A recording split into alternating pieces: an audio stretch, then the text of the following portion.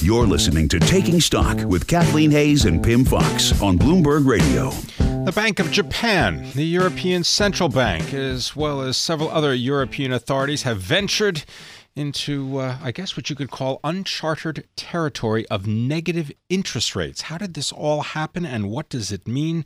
Well, that's why we have Marvin Lowe. He is the Senior Global Market Strategist for BNY Mellon, and he joins us now in the studio. Marvin, thank you very much for being with us. Oh, thank you for having me. So when someone asks you, how did we get here and what happens next? There's no real playbook for this, is there? No, there really isn't. I think that we are in uncharted territory. Up to now, it seems like the world and investors have taken a certain degree of comfort that the central bankers will get us out of this.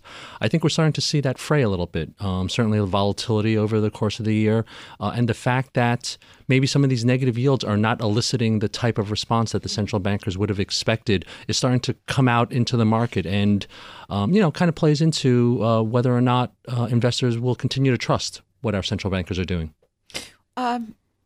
In the worst case scenario, where would a steady drop in bond yields lead? We now have, more than $11 trillion worth of bonds around the world in negative territory. The ECB, of course, is buying more. They're focusing on corporates, but it all seems to feed. And, of course, the Bank of Japan officially went to negative rates in January.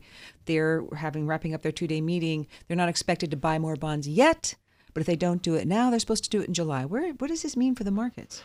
Well, clearly it's difficult. By going into this negative yield paradigm, the central bankers are hoping to elicit some sort of response, both from the business world as well as from consumers.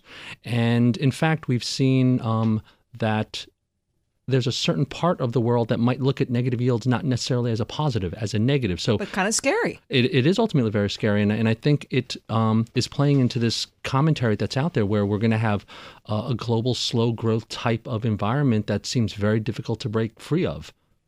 Well, if you can't break free of it, you've still got to live through it. What are you telling your clients, your customers? How are you advising them about their money? Well, I mean, we all have to reset expectations, right? Certainly we've gone through decades of some of the best growth the world has seen, and there are certainly a number of factors that went into that, whether it was technology, whether it was a global decline in yields from a very, very high perspective. Certainly inflation came down over the last several decades. If we are in this lower inflation environment with these yields, either low or negative, that are difficult to break out of this range, you've got to reset your expectations and plan accordingly, which, in turn kind of promotes the concept of greater savings, if you will, which is not what the central bankers want. They want you to take that money and put it into the economy rather than in the bank. Certainly plenty of stories, much of it anecdotal, of large amounts of safe sales in Japan, the greater amount of 10,000 yen notes that are in circulation now than they were in any period over the last couple of decades. So, there is that degree of hoarding and concern out there. So let's take the other side, just for fun. Janet Yellen said, I know it's a double negative. It's not impossible there could be a rate increase in July at the next meeting, because if the economy perks up and jobs look better, and I would add for her, and if the Brexit vote is to remain, you can imagine how global sentiment would shift at least some, right? Sure. What are the odds of that? And how do you position for that if you're a bond investor or a bond trader? Well, investing and trading certainly potentially could be two different things. Yes. Traders are going to take the short-term view of that if they're comfortable one way or another with a large rebound in the non-farm report. If they're comfortable with a Remain versus a Brexit, they can certainly take a bet, and it's kind of easy to look at which asset classes have been the most negatively affected with kind of this recent type of concern in the market. When it comes from an investment perspective, 25 basis points, it's not really the biggest thing in the world, quite frankly. I mean, we as strategists, as traders, as analysts, we spend a lot of time wringing our hands over, is it going to be July? Is it going to be September? But in the grand scheme of things, going from this kind of 25 to 50 basis points to 50 to 75 basis points is not a deal breaker. All right, it's not a deal breaker. I want your thoughts on the European Central Bank and its corporate bond buying program and what you believe what effect that will have. So, it'll probably play out the way we've seen the sovereign yield part of the world play out.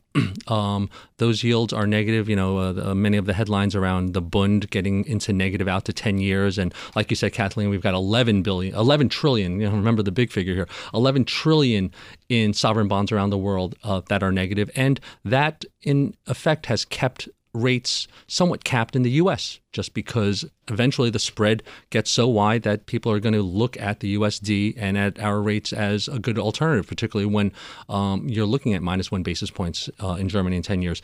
We've seen the ECB get fairly aggressive in their, at least what they've announced so far in their corporate bond buying. They are running out of assets. They're still dealing with slow growth. One would presume that they're going to remain aggressive on that front. And, once again, it promotes the concept of lower yields making their way out here, despite the fact that the Fed is trying to put on a brave face. Okay, you've been in the bond market for a long time. Does this rally continue? Does the 10-year note in the U.S. break below 150? Does it hit 125? Does it keep going? And for that to happen, what would you have to see? I mean, I think the risk is definitely to a lower yield continuing. I think that there was certainly a note of caution that came out of the FOMC today, so we need to take that into effect. It was a note of caution despite the fact that they didn't change their economic projections too much. So they're concerned there. And then when we kind of get into the referendum vote, all bets are off. Well, I'm betting it's going to be an interesting 8 days. Marvin Lowe, thank you so very much for joining us, Senior Global Market Strategist at BNY Mellon. In the wake of the Fed's dovish statement, the bond rally may continue, he says. This is Taking Stock on Bloomberg Radio.